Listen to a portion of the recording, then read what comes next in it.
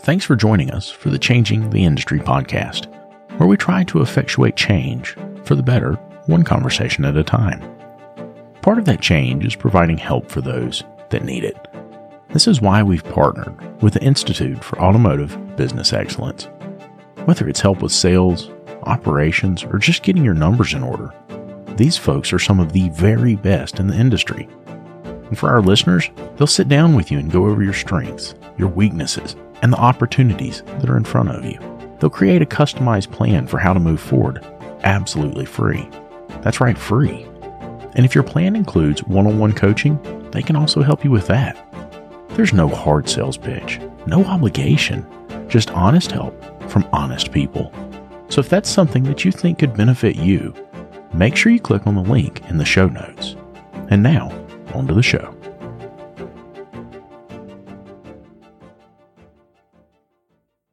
Pete, introduce yourself. Well, my name's Pete Bradley.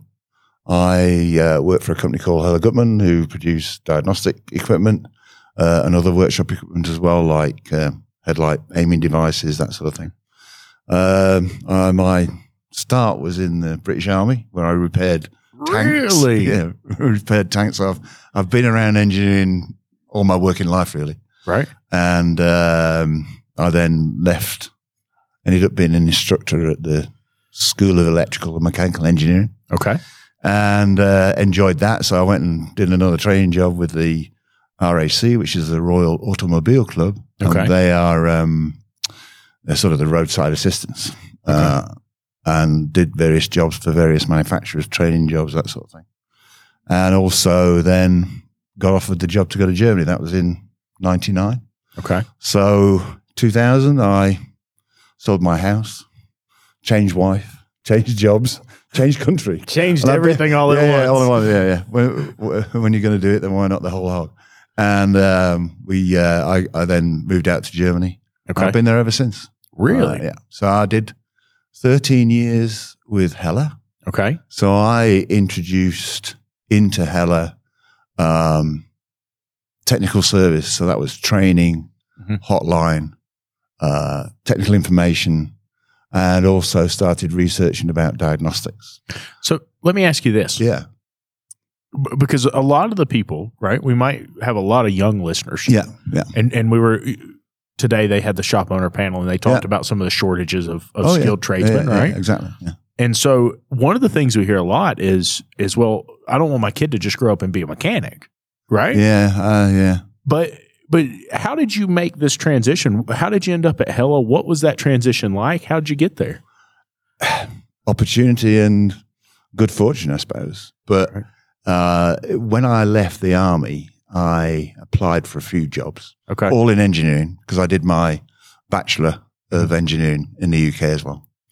And I had, I think, 20, 25 jobs that I could have done. Okay. One was in oil. Right. Could have been a grease monkey. Could have gone any which way. Yeah, exactly. And then so I chose the path maybe of least resistance, because I'd done training for 5 years, so I knew how to do it. And I thought I'll just flop into this job and see if anything else comes up. I've been there ever since. Wow. The transition to Heller was after the 5 years with the Royal Automobile Club, where I was the training development manager. Okay. Developing training and things like that. And that was also my first taste of association work, because I was involved in developing training courses for the Institute of the Motor Industry. Really? Yeah. So I actually developed the air conditioning qualification course in the UK that is still running today. Really? Yeah. Well, so like that is such a interesting story. When you look at the training that you see here in the States, how does it compare to the training that you have there? What well, I do the Worldpac STX. Rob Meller, who's we're quite good friends. I've been there 4 or 5 times now. Okay. And I've run maybe 3 or 4 classes on ADAS, CAN bus systems, and also, what else did we do? I did a lighting one before the Matrix Beam, right. And also battery electric vehicles. Okay. They're 4-hour classes, as you probably know. Yeah. And you get as many students as you can get into the room. And what I see is I don't think there's any difference when you're down at that technical level. Okay. You've got to make the training fun. Otherwise, it doesn't really work. Absolutely. The people in the audience over here tend to be shop owners and technicians. See, I don't like calling them mechanics. Right. If you look at the technology in the vehicles today, and as you've seen, they're almost like a smartphone on wheels. Yeah, they really are. And you're dealing with all the electronic stuff. You've got to have a logical thinking mind. You've got to be able to problem solve. Yes. You're not turning spanners. You have to turn spanners at some time to change the component. Right. But that's not the skill. Well, and it's starting to shift more and more and more. Yeah. Well, in Germany, actually, they now have a qualification called a mechatronica. Really? So it's this mix changeover from being a mechanic wielding a spanner or a screwdriver or a hammer sometimes and going into the diagnostic side and working out what's wrong with the car. That's pretty interesting. Yeah. I would have never guessed that. In fact, in Ireland, the University of Dublin has a degree in diagnostics. Really? And we lent them, we had an outlet in Ireland, and we actually lent them our diagnostic equipment to do this thing. And they go, crazy. I mean, when you talk about diagnostics, you have to have a philosophy or a principle of how to go about it. Right. So you need to learn, you see these things on LinkedIn and everything like this, we need problem solvers for banks or whatever, Nobody thinks of our industry. Right. Our industry used to be called the Black Hand Gang. And the kids today, they don't see the real side of it. Yeah. And we're our own worst enemies with some of the adverts we put out there. You see a beefy guy with dirty hands. Yeah. I mean, I don't get my hands dirty anymore. Yeah, absolutely. I let somebody else turn the spanner. I do the diagnostics, say, okay, renew that component. Boom. On to the next car. That sort of thing. And that's the way we teach the training as well at our training academy in Germany. We've got more training academies across Europe and also South Africa, Dubai, and also in Australia. So you have experience in all these different areas. Yeah. A lot of talk about the technician shortage. Do you see that there too? Oh, yeah. And one of the things I've started to notice, and I'm talking to a lot of people. Lucas and I have been telling you about Parts Tech for a while now, and how it gives you access to unlimited parts and tire vendors and direct integration with over 35 shop management systems. And now they've just launched a new referral program. All you have to do is open your Parts Tech account, go to My Shop, and click on the Rewards tab. There you'll find your referral URL, which you can share via email, text message, or on your social media. If your referral signs up for a new account and places 5 orders in the first 30 days, Parts Tech will send you a $100 gift card. That's it. Nothing else is needed. Your referrals can get you $100 just for using Parts Tech, which, by the way, is absolutely free to get started with. So if you're using Parts Tech already, start sharing that referral link. And if you haven't signed up for Parts Tech yet, what are you waiting for? Click on the link in the description or go to partstech.com/podcast. That's partstech.com/podcast. Hey, one more thing. If you find out that your shop management system doesn't integrate with Parts Tech, it's time to upgrade. David and I use what we believe to be the very best system on the market, Shopware. With unmatched features like Parts GP Optimizer and DVX, which is their digital vehicle experience, Shopware really is way more than just a shop management software. With it, you'll be able to create an immersive and interactive experience for your client, setting you apart from everyone else using run-of-the-mill software. Are you ready to upgrade? Click the link in the show notes to get started. We're not just talking about automotive skilled trade shortages. We're talking about skilled trade shortage across the whole. Yeah. And so you're seeing that there too. Oh, definitely. Definitely. Australia they're fighting tooth and nail with incentives. Across Europe, in Belgium and Holland, they have government-supported training schemes. So even if a young person goes to the school, they have advanced training. So they learn the basics. Yeah. And then they learn a speciality. So they have a qualification tree where they can go, you can be a diagnostic specialist, you can be a gearbox, engine, whatever you want to specialize in. Right. But it's all government funded. So even when they're in work, if the technician wants to do a course, or the manager of the shop says, yeah, I need you to go and do this course, the government will pay for the course and the loss of earnings for the shop. Really? Yeah. That is insane. How do we get that set up here? The only drawback is that you have to do this training. Your training has to be registered. Okay. And that's where we fall down in the aftermarket, because we sometimes train as a marketing tool. Okay. I use our equipment when I'm training. Right. So it's a subversive marketing tool. Yeah. So our training doesn't get recognized unless we use a breadth of different equipment to demonstrate. But we do supply our training materials into them. Gotcha. And it's, I suppose it's because there's so many different countries in Europe. Right. You have a variety of ways in which they're trying to attract the younger generation into the automotive industry. And I mean, you don't need to turn a spanner to be in the automotive industry. Right. You can go and work for we've turned from a diagnostic company, traditional diagnostic company, producing a bespoke device with bespoke touchscreen and all of this sort of stuff, which when it goes wrong and your supplier's not there anymore, like we experienced with the chips, then your unit's dead. Right. So we've progressed now, and what we do is our hardware is a basic. It's a bit like an iMac, like a square box with all the connections, just like a computer. We've got more software engineers now doing the software than we had before. Right. So, I think the problem, or not the problem, but the issue is that the younger generation see the automotive industry as this oil change, quick lube, all of that. And it's much, much wider. Right. Some of the software engineers don't even have an automotive background. Well, I've listened to you talk, right? And we've talked about a lot of things over the past couple of days, from what you guys are doing with hybrid and battery electric vehicles. Correct, yeah.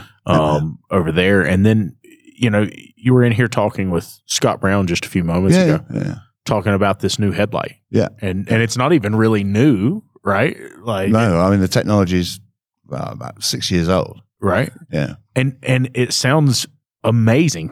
For one, you said matrix headlights. Yeah. In case somebody doesn't know what that is, explain it a little bit. All right. Okay. Have you got 2 hours? Yeah, sure. Well, essentially you have an array of LEDs. Okay. And if you think about a projector, something like that's the methodology. So you have a mirror that reflects the LEDs into the headlight. So then you produce a beam out of the headlight. What you do then is you electronically control that array of LEDs.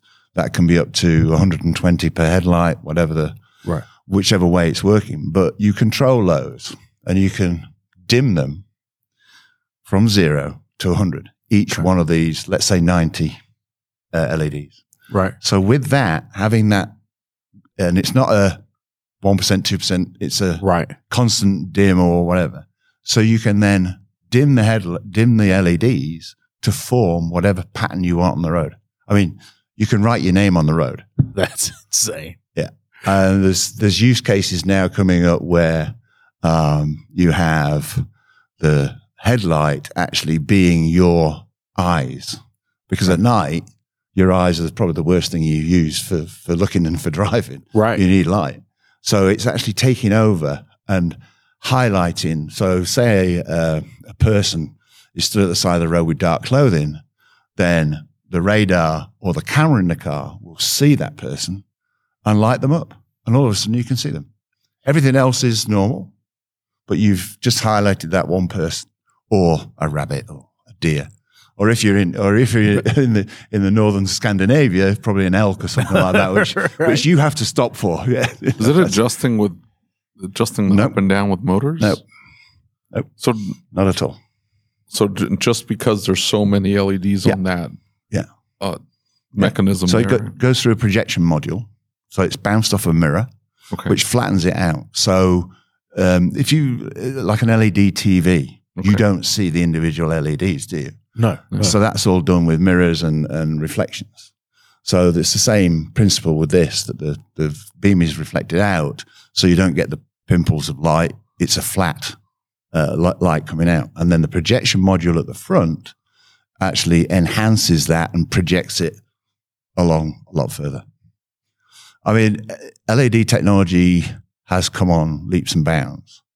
Right. And in fact, there's a law being passed in Europe that from 2030, you will not be able to buy normal filament bulbs. Yeah.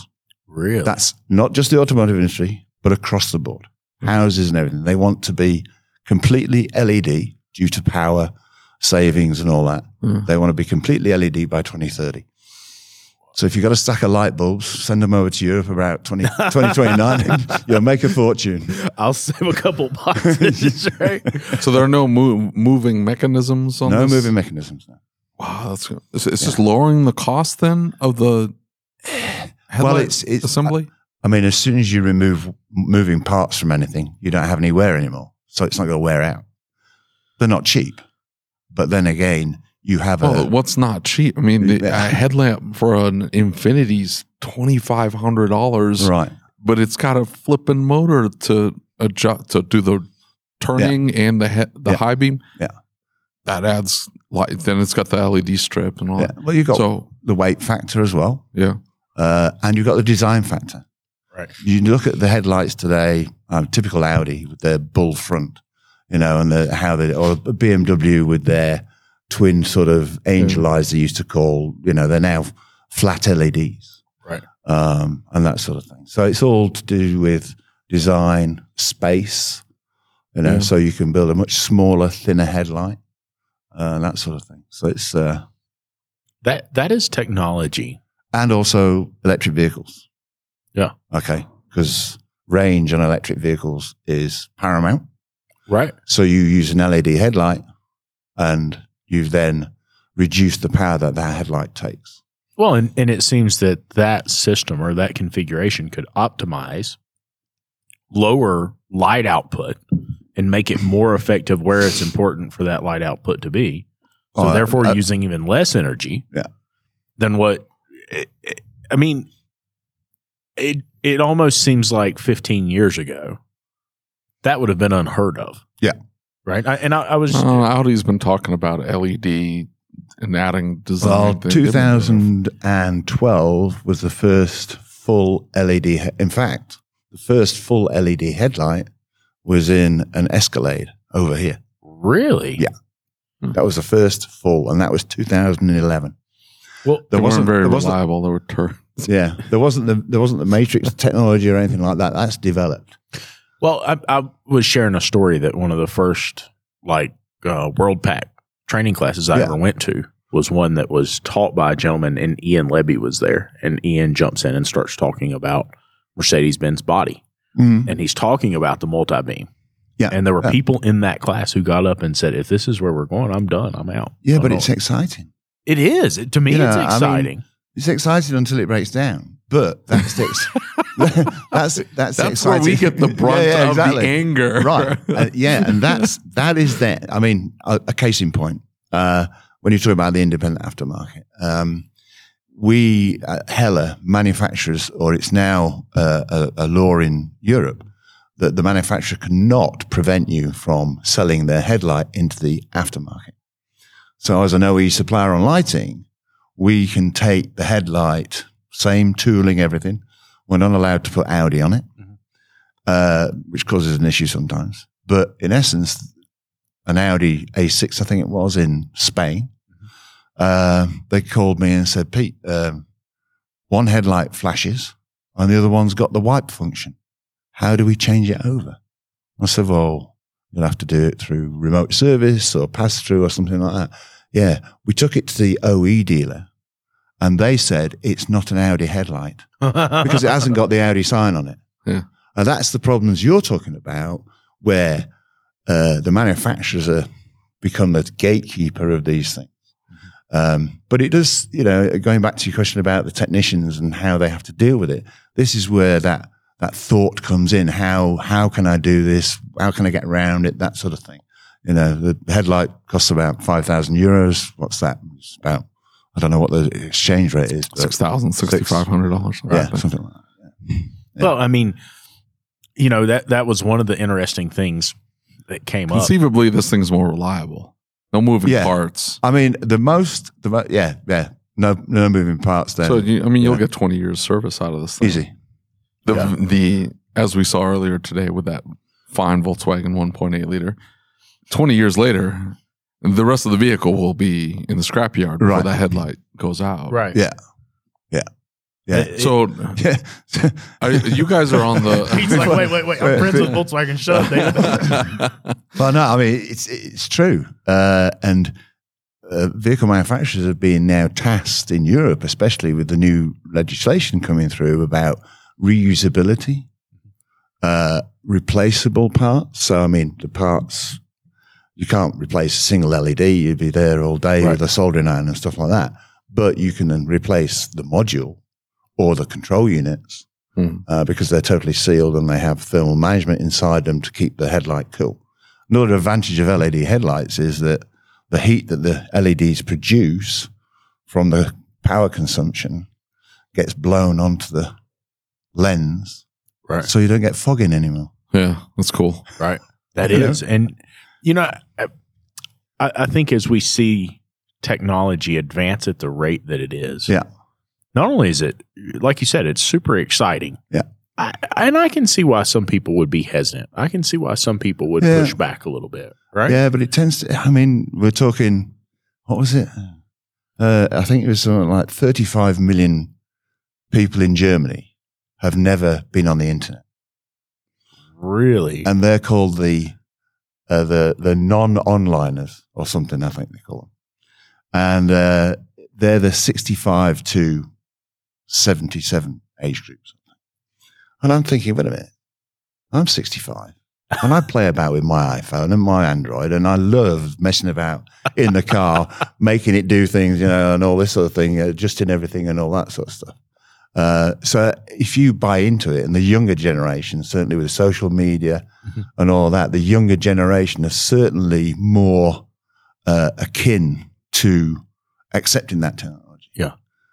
You apply that to the automotive industry and you look at the technology behind some of the things that are going on, they say, hey, wait a minute, this is exciting stuff. Right. And I see the future really is definitely training. Yeah. You need to put these types of equipment, the diagnostic stuff or the technology into the hands of people early, like schools, colleges, all that sort of stuff. Get them used to using that. But as I said, our latest device runs off a tablet, which is browser based. So I can use anything. I can use, it's a bit small when you put it on a phone. Yeah. But you could, because it's just browser based. One of the things that came up while we were here this weekend, and for some people it's been an uncomfortable topic, but the manufacturers and many shop owners, many technicians in years gone by, not all of them, but many of them, they would pick up a tool and it wouldn't do what they needed it to do. Right. And they would say, well, that needs to go to the dealer. This needs to happen. That needs to happen. Right. And we're seeing this wave in the States again. Right. Well, we're seeing where these guys are saying, hey, I can't fix that car with the OE tool. I don't have access, or I can't get the OE tool, cost prohibitive, whatever it is. Yeah. And they're coming up with ways around that. Right. And one of the big conversations that happened here was, hey, there's a lot of people using these hacked tools or these clone tools or whatever it is. Yeah. And I think it poses a new challenge in some ways for that software market or for the OE. There's guys in the US now doing EEPROM, right? Where they're taking the board apart and they're saying, okay, I can't get this component. And that was one of the things that Brian Pollock said. I thought that was really interesting the other night. We were at dinner and he said, it's one thing for you to tell me that, hey, listen, you need to buy the new module to fix this client's car. Yeah. He said, it's another thing for you to tell me that you need to buy this new module and it's not available for 8 months. Right. And by the way, you have to program it and you have to pay this much for our software. Yeah. And he said, you've made it to the point that I have no choice but to go around you. Right? You can't be mad at me for going around you if you've not given me an option, right? Like I've got to do something different. How do you see that? Well, in my presentation, I showed you how we're involved in the laws and everything in Europe as our association. Yeah. And there we have this influence. And we prevent or try and prevent that sort of thing. Mm-hmm. And the legislation, actually, our type approval for the vehicle, which includes RMI, which includes software updates, all of this sort of stuff, is already legislated for that they cannot prevent us from doing it. Okay. They put other blocks in the way. Okay. Like cost. Yeah. Like how to gain access, because the law doesn't provide for that. Right. They just say you have to make it accessible. Right. Well, I can say you can come to my house, but you've got to fly 1,000 miles and don't forget to turn the alarm off and there's a dog in the backyard. You know, you're going, that's a lot of barriers I've got to get over. I've got to navigate this. Navigate this thing. Right. That's what's happening in Europe. But, we're in the independent aftermarket. We're not OE. Right. And we will always find a way. Everybody always finds a way.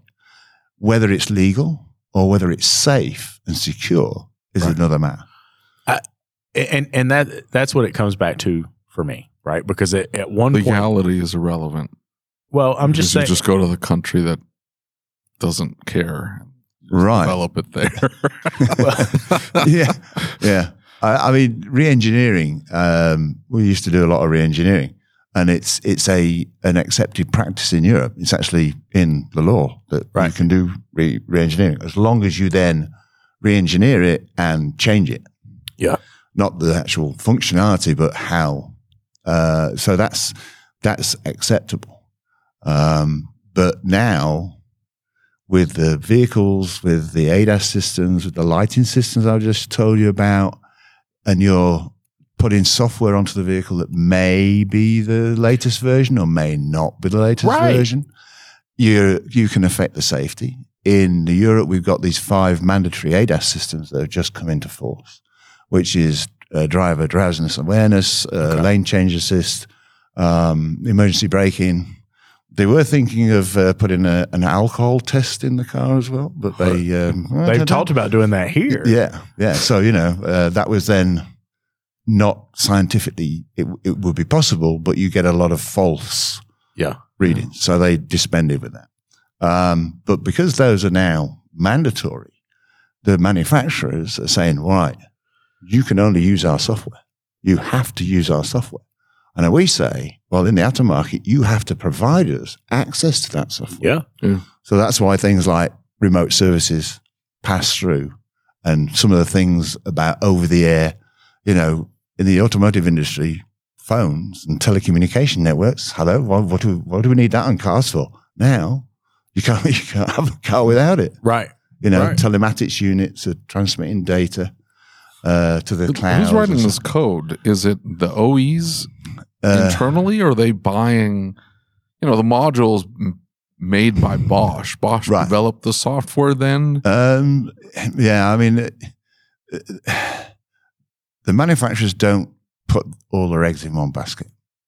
So there are companies in Europe, Softonic, I think, is one. Okay. They supply the Volkswagen Audi group with all the software. Even though it's maybe a Bosch module, it's Softonic's software. So if the manufacturer says, I'm not very happy with Bosch anymore, and this is a cheaper module, I can slap the software straight on it, and away we go. Gotcha. So that's how that poses a problem in the aftermarket, because then you've got to make sure that the module you're replacing is the module for that vehicle, and it's got that software on it. Yeah, and we've seen that. We have seen that in cars that come into the shop. Yeah. Where it's one or the other, and you have these options, and you call the dealer, and in some cases the dealer doesn't even know. And there's no indication of which it is. Yeah. Right? Yeah. I'm sure you've had that happen. Yeah. I hate with those cars. Those are the worst. Well, and so doesn't that pose an issue? Maybe not. I know it poses an issue for us, right?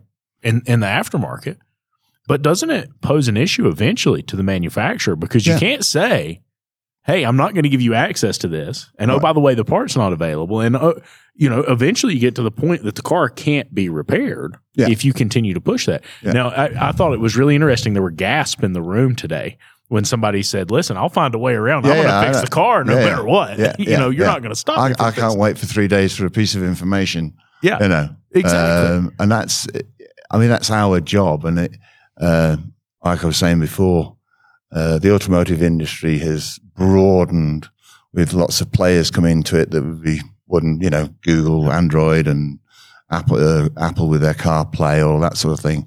And see the manufacturers developing their infotainment systems all on their own. Yeah. Now, I use an Android, so I'm going to use my Google Maps. You're dang right. Because I've got all my favorites in there. I want to go there. Bing. Right. Tell the car I need to go there. Yeah. And that's the flip side of this with the technicians into the workshop where we started with this. They would be able to fix that problem. Yeah. Or there's a Bluetooth connection problem. Or there's, normal, what you call a mechanic. Right. I don't know. But you put somebody, the iPhone generation in there, and bang, bang, bang. It makes sense. And I think we've created these logical pathways, right? And the way a software works. Yeah. I've talked with a lot of software engineers, and they talk about, hey, we use very common practices, right? And you look at Apple, it flows a little bit differently than an Android. Yeah, but the user interface, exactly what's behind it. Absolutely. The thought process and really understanding the human mind, how we go through it. And that is exactly where the vehicle manufacturers fall over. Because they believe they have to develop everything for that car themselves. Right. Elon Musk went, yeah, okay. Right. And disrupted the whole thing. And all the other manufacturers said, oops, what's going on here? Right. We need to do something about this. So we had big fights in Europe about access to the HMI, human, what's it called now? Human interface. Right. Infotainment system. Right. Because he said, well, if we put an app on a phone, why can't it be accessed in a bit? Oh, you're dealing with our infrastructure and our software. I mean, the manufacturers have had years, and I think it was Ford, probably Henry, that said something about, you can have this, you can buy our car, but it's black. Right. It's in one color, And that attitude has gone through. I mean, there was an advert years ago on Ford. It may be your car, but it's still our baby. Right. Installing this thing of this is ours. Yeah.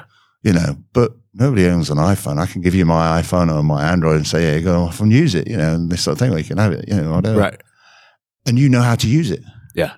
You drive a Mercedes, I drive a BMW. I say, well, you can borrow my car if you want. Oh, it's a BMW. I don't know how to work that one. I don't even know how to start it anymore.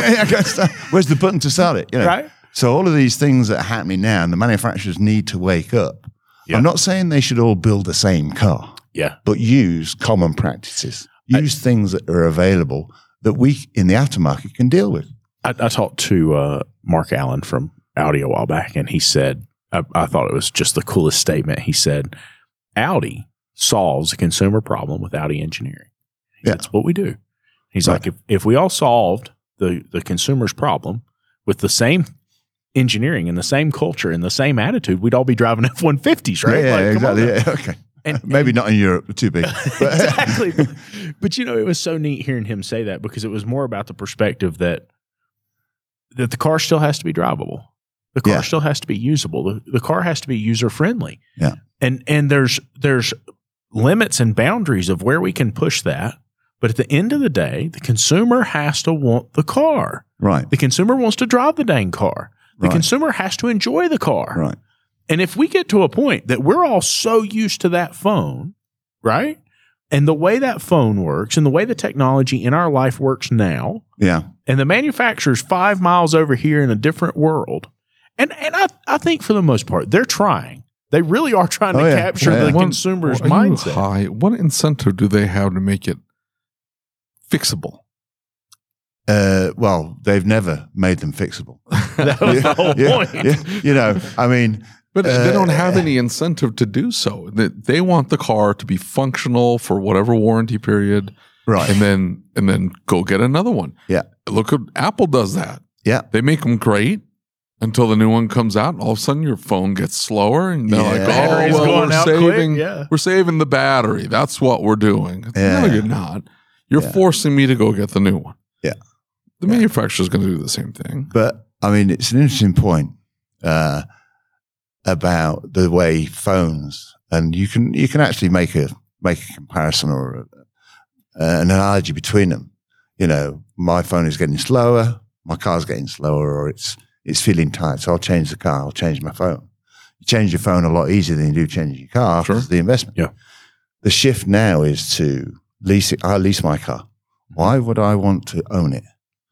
I did when I was young. I wanted to own my car. This is my car. The attitude has changed to that, I think. Yeah. You don't need to own that car anymore. And the younger you are, the more that is prevalent, you know. Right. So you get this shift. And you know, it's my method of getting from A to B. So you talk about mobility instead of owning a car. Yeah, it's a means to an end. It's not an investment. It's not a...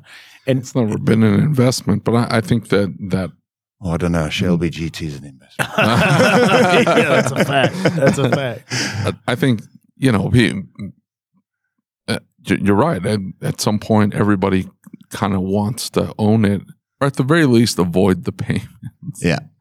But if they get comfortable, I mean, Cadillac rolled out their subscription-based ownership or subscription, and all the manufacturers are trying subscription models. Yeah. They've all been rejected, but I mean, they're not going to keep trying. Oh, I'm sure they're going to keep trying. Point. And so the planned obsolescence is probably the most interesting factor of that. And, you know, me and you talked the other day. Yeah. And we were talking about EV. Yeah. And you know, we've heard these stories. So the hurricane that hit Florida a while back, and all of a sudden the Teslas had more range than they had, right? And who was it? Was it the Car and Driver story yesterday? Were you in there for that? And he was talking about how they rated a Tesla. It was a Tesla 3 had just come out, and they rated it very, very poorly. The Consumer Reports, the braking power. Yeah. Right. And all of a sudden he said, hey, go back out to the car, and the car's been sitting in the lot ever since they did the report and they retest the car. And it's like everything they said has been fixed. Yeah. Right.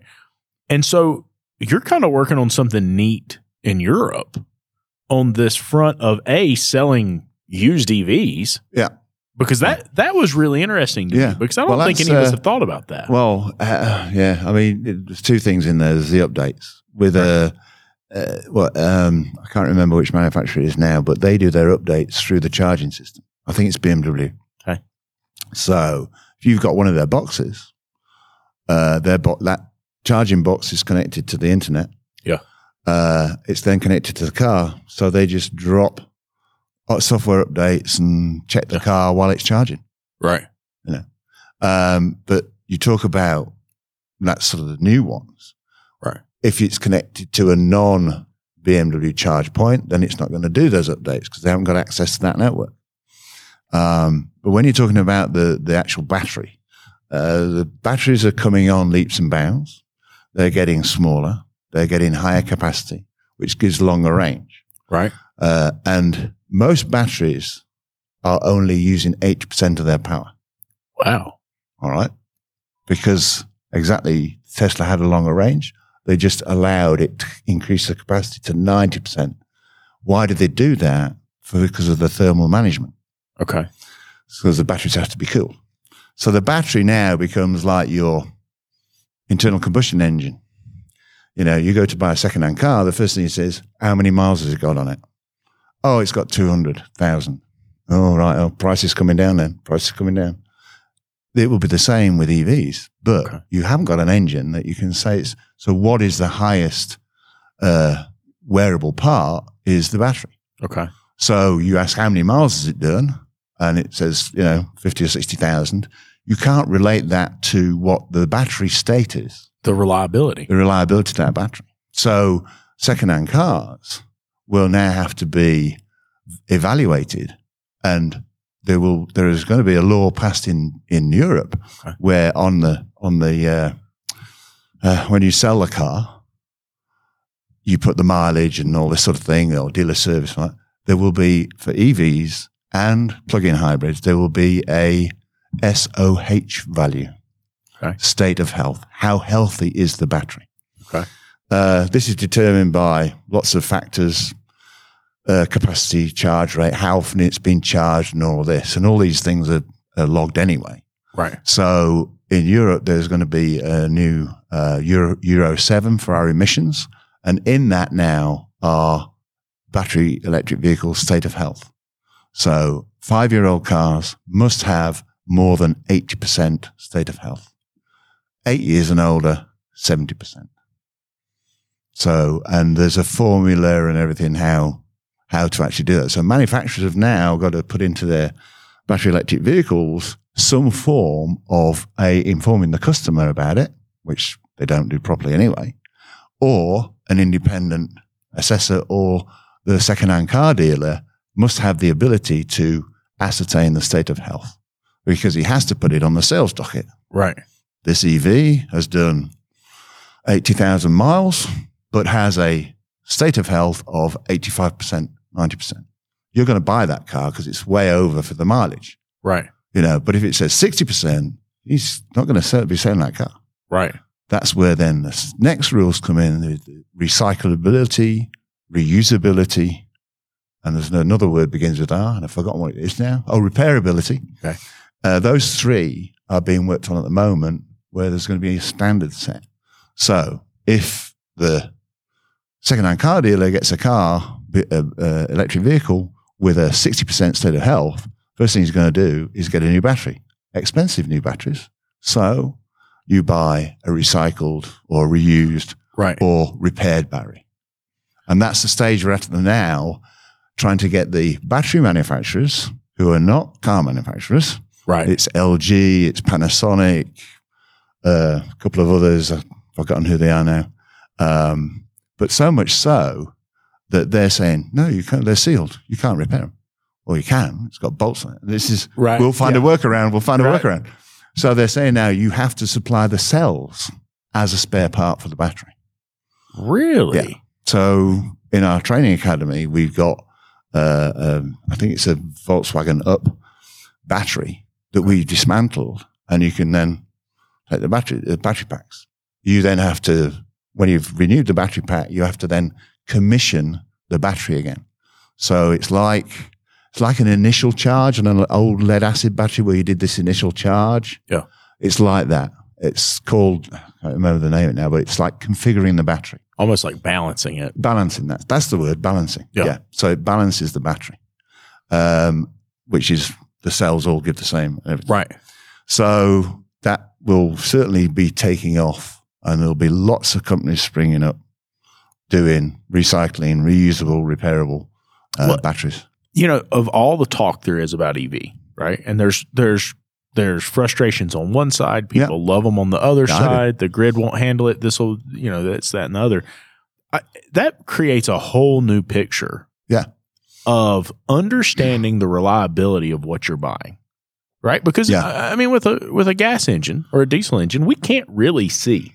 We can say it's got 100,000 miles on it. Right. Statistically speaking, these live for X, and it should be okay. Yeah. But we really can't see. That is a whole different level of insight and a whole different level of data collection. I mean, the charge cycles, all of that information is really painting a picture on how the car was driven. Was it driven in town, short trips? And that's not an issue for electric vehicles. Okay. Short trips is not an issue. Probably just heat. Well, I guess that's kind of what I'm saying, though, is it paints a picture of how the car was driven, though. Yeah. Right? Steering, suspension components, the whole 9 yards. Like if you different environments create different wear on a vehicle. How would you take that algorithm and turn it into something that, or that information, put it in an algorithm and understand at a higher level? But I think long term, it could create a whole image of vehicle reliability we've never thought of before. Yeah, definitely. Yeah. And, at some point, the electric motor will probably suffer. But it's certainly the battery that people are concentrating on. And I've been driving electric vehicles now for privately for the last 4 years. Okay. BMW i3, which didn't manage to take off over here because of some issues. I understood. But you've got weird cars. It's a great little car. Beats Porsches from the lights for 100 meters and then it's gone. Great torque at low speed. But the climate has a big effect on electric vehicles. So, if you've got too hot a climate, then you've got cooling issues with the battery. Charging's fine because it will charge a lot quicker because it's warm and everything like that. Colder climates, opposite effect. Yeah. So that's another issue that the manufacturers are trying to tackle, the battery manufacturers, to see if they can solve this climate issue. I had some friends who had Leafs, and they were talking about the fact that I guess it was the original Leaf that did not have a cooling system, or it was an adequate cooling system. And they were like, hot days, you can forget it, buddy. Yeah. You might as well park that booger. You cannot drive it. Yeah. It's a no-go. Yeah. So is Europe ahead of us? And I think I know the answer to this, but is Europe ahead of us on implementation of this EV and the infrastructure that goes with it? That's a yes and no question, because I would say we're ahead on the legal way to make the manufacturers put this state of health. And by the way, state of health is not a real value because it's calculated through a whole algorithm. So as long as the manufacturers use the same algorithm, then you get good, comparable states of health. But they're not going to do that. Right. They're going to say, oh, no, it's our job. We'll do it. So, have you got the faith in saying, okay, well, this VW, it says it's got a state of health of 85, and the BMW next to it has done the same 1,000 miles, but it's only 82. Why? What's the difference? But on a legal standpoint, we're ahead, I think, because of this drive in Europe to have this carbon neutral thing by 2035, which they've revised now again. They're allowing the manufacturers to produce normal combustion engines, but they must use a climate neutral fuel, which they've had in their back pocket for years. Anyway, different story. Hold on. You can't just drop that in. The manufacturers have had a carbon neutral fuel, or who had the carbon neutral fuel? It was probably developed by one of the fuel manufacturers. What is it? Sorry? What is it? It's a lean burning fuel, let's say. So the thing is, you've got on one side you've got the climate issue, on the other side you've got the emissions. So this is like an emission low fuel. I'll have to read it up again because they only decided it last week, but they've had. I mean, it's the same as hydrogen. They've been able to do hydrogen propelled vehicles for years. 2008, I saw a BMW with the hydrogen fuel cell in it. The thing about these developments is the manufacturers don't want to do it because it's expensive, like all of the emission regulations.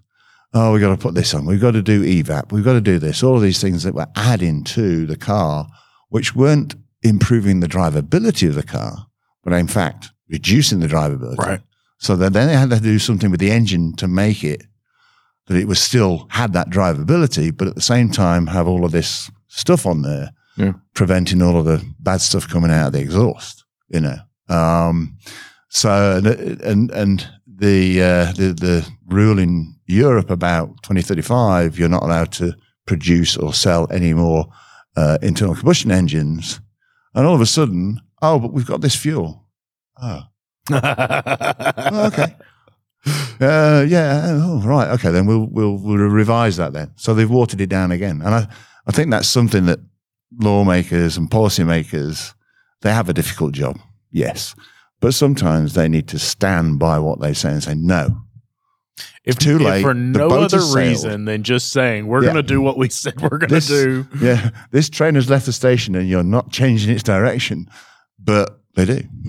Do you think that they're allowing that change because they look at infrastructure, they look at another piece of it, and they say, "Oh man, we promised this, but no. I mean, some of the things that come out, but back to your question about infrastructure, big cities, fine. No problem with the power grid, all of that. But you get out into the country and it gets less and less and less. And actually in Germany, you're only allowed to do 11 kilowatt chargers. So your car's sat there for quite a while. Right. Another thing with durability that I was going to mention, but we changed the subject a bit. The fast chargers, everybody's saying, oh yeah, I can get my car. The new Audi advert is, I think, 20 minutes or 5 minutes, something. Yeah. Bad for the battery. Yeah. It's like me trying to feed you a 20-pound steak in a second, exactly. Shoving it in there and you're going to go, ooh. Right. So it's, and that's, in fact, in the Tesla manual, it says that if you do 3 fast charges, you must do 5 normal charges afterwards to balance the battery back again. So that's very telling. Yeah. But the infrastructure, you got to read the back page on that or the small print.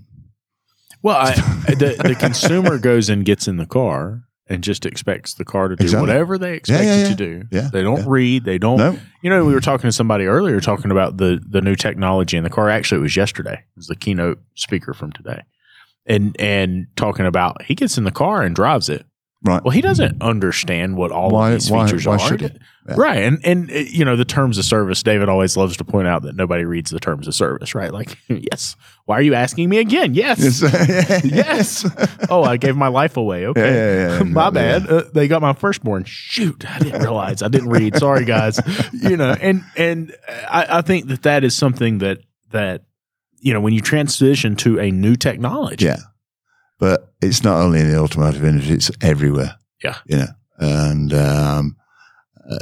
getting back to the original, one of the original ones where would you say to a young person, get into the automotive industry? I'd say yes, because it's exciting, but maybe not in a workshop, but maybe in some form of development. But you need to start in the workshop to progress to that, to get the experience of what happens at the sharp end. Yeah. Yeah, what happens when this vehicle fails? And then when you then progress up and say, I'll go and work for a software company that's doing automotive because I've seen things there that could be improved. Yeah. And take that knowledge with you into I didn't plan this. I didn't plan to be sat in, where are we? Albuquerque. Right. Doing a podcast 25 years ago. It just sort of happened. And I think people, the younger generation, have a lot of choice. Yeah. But if somebody said to me, persuade me to come into the automotive industry, well, we've been talking about it for the last hour. All the technologies, all the new things that are coming out, self-driving cars, all those things, electric vehicles, all of those things are just something that's exciting and, you can get your teeth into it. And if you can improve that, by going down that career path, and that's got to be a good thing. Definitely, and I think that is so much of what we're missing is they don't understand that they can have an impact. Right. Yeah, and I don't think parents understand that they can have an impact. I think parents they want them to be lawyers and politicians. We've got too many of those people earning a lot of money and not really saying anything. I mean, right. Yeah. Well, and why is it that we want them to do that? We want them to have a good paying job. We don't want them to break their backs like we did. There's all these variables. But if you don't understand what the automotive industry is today, right, you have to take a hard look at what it is because it is not what it was. No. Now, listen, there are still guys out here grunting in repair shops. Yeah. There are still hard times in the automotive repair world. There's no doubt. Yeah. But the future looks much different than it's ever looked before, right? And the slide yesterday, we've talked about this in the past. The slide yesterday said there's going to be more change in the automotive industry in the next 10 years than there has been in the last 100 years. And we've been saying that for the last 25 years, right? And I think it's accelerating. I think it's getting faster and faster. Well, I saw a graph actually of when this kick point started, and it was the Industrial Revolution. And it starts like this, and this is the whole thing. And then it just goes, Yeah. And I think we advanced in the last 10 years more than we advanced in the last 50. Right. So 5 times the rate of advancement that we had before. Right. Something's going to fall over. There was a keynote, or it wasn't a keynote, it was a TED Talk a long time ago, and it was by a guy named Ken Robinson. Right. And I thought it was so interesting because he was talking about how we educate children today. Yeah. And he was talking about we still educate them like we did in the Industrial Revolution. And it was that they were on an assembly line, and the most important thing was their age, and that's how we look at it. Yeah. And I think about that a lot because I wonder if a lot of the problem with the skilled trades, a lot of the problem with the automotive, and the reason people aren't getting into it has way more to do with how we're educating people and how we're setting the values and the keys that they look at than anything else, than the trade itself. Yeah. And hearing you say, hey, we've got the same skilled trade shortage you have. Yeah. And for so long, we've been trying to pinpoint what the issue is here in the States and say, well, it's probably this or it's probably that. Yeah. It might be pay. It might be this. It might be that. But I mean, at this point, we're throwing darts at the wall and hoping we get the right one. I mean, I was in Beirut. I was in Beirut doing some training, for some diagnostics. And I was talking to one of the guys who owned a shop in a multi-story car park. Right. But it was clean as a whistle, and he had all the diagnostic stuff there, really good. And we were talking to him, and just general chit-chat, really. Yeah. And he has 4 children, 2 boys, 2 girls. And he's sending them all to Canada to study and live in Canada. Really? Because there's no future here. Right. That's the sort of attitude of the shop owners who are seeing all of this, get in, like you were saying before, I'm not going to do this thing anymore. This is too complicated for me. Right. Not saying, come on, kids, you can take this business over and take it to places I haven't been. Yeah. They're not doing that. The majority are saying, right, I'm going to send you to so-and-so, so-and-so, so-and-so. We'll sell this and you can go and study and be a doctor or whatever. Right. That sort of thing. You do get the other side. I've seen the other side as well, especially in Dubai. Okay. Young entrepreneurs had nothing to do with the automotive industry. Okay. Goes in, buys a shop, and decks it out with everything. And he's repairing Lamborghinis, Bentleys, Jags, and all of those cars, high profile cars, because it's a country to be in to do that. But he's got all the equipment, everything. He says, and his technicians do, I think he said, 2 to 3 days a week, 2 to 3 days a month training. Wow. Obligatory. They don't do the training. They're not out, but they docked pay. I mean, they have a different system over there, but he's managing it like a business. Yeah. And not like, I've just flopped into this auto repair business because it was easy and now it's got complicated. I don't want to do it anymore. Well, I think that the exposure to the business, right? So if you're in the business, if you're a repair technician, if you are a shop owner, the exposure to that, what do you want for your kids? You want a better life than what you have, right? At the end of the day, I think that's what we're all working for. Yeah. And so I think the exposure to the business, the exposure to the problems and the struggles, like when you're really thinking about your children, you're focusing on what could be very best for them. How can I set them up for success? And so being exposed to the problems, right? There's days, I mean, we're shop owners, right? And we experience stuff sometimes and it's just like, I cannot believe this is happening. This sucks. And so when you experience that, what do? You try and protect them from that. But it's not a 30,000 foot view that says you can build generational wealth with this. Right. Yeah. You're right there. But I don't think that's what you've just described it happens everywhere in every job. Yeah. You've always going to have a fall over or you're going to lose the business or you're going to make a bad decision.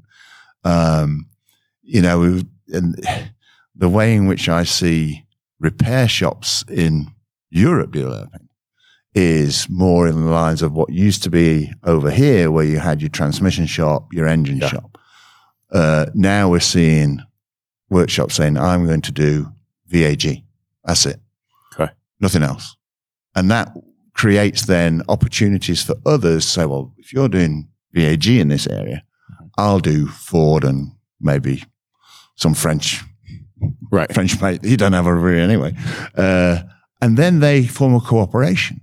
So if a Renault or a Ford drops into the VAG, he just says, okay, no problem, we'll take it. He takes it on and he gives it to his friend in the Ford shop. Right. That's the way in which we see it developing because of the diversity in the vehicles between the manufacturers. Are we too adversarial for that, David? I think we're too adversarial. Yeah. I don't know. Yeah, but that's... If you're highly specialized, it wouldn't be that bad. No. But there are too many generalists. I actually thought about setting up a business of diagnostic specialists, all vehicles diagnostic specialists. Right. Buying all the tools, buying all the aftermarket stuff, and just offering services. If you can't fix it, I'll come and I'll fix it. But you can't see what I'm doing. Right. The car is mine, and you put blinds around it, and I'll get it fixed, or I'll tell you what you need to do to fix it. Right. This is the price per hour or whatever, and away you go. But I've stuck to the job I'm in now, so it looks like it worked out pretty well for you. It did, yeah. Thank you for listening to the Changing the Industry podcast. If you enjoyed the show, do us a favor and leave us a review on your favorite podcast player. And don't forget to set it to automatically download the latest episode. Our efforts with this podcast, the YouTube channel, and the Facebook group wouldn't be possible without the support of our awesome sponsors. So please take a moment, check them out by clicking on the links in the show notes.